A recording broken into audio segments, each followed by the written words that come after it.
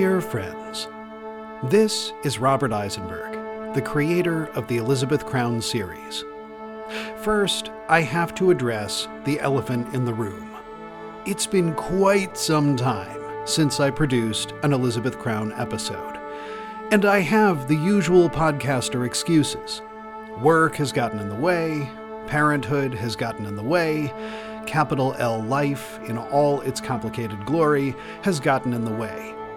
Believe me, there is little in this life I'd rather be doing than telling you what happens next in the life of Elizabeth Crowne. But while we're all waiting for me to get my act together, I wanted to offer you something else. Something very special. Last year, as the 2022 Scriptwriting Fellow for the Rhode Island State Council on the Arts, I wrote a screenplay for a short but feature-length film.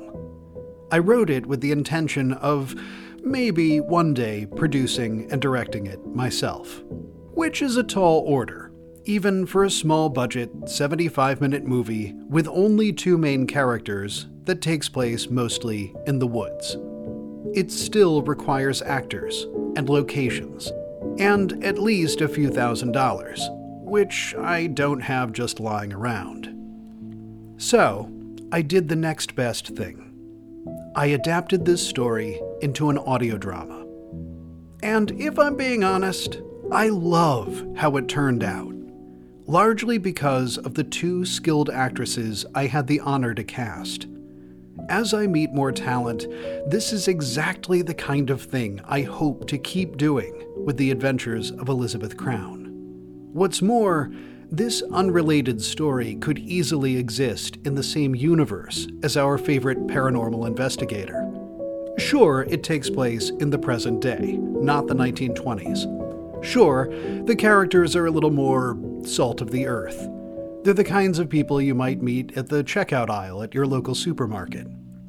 But this is a story of two sharp, curious women venturing into the unknown and have a close encounter with the uncanny. Elizabeth would be proud.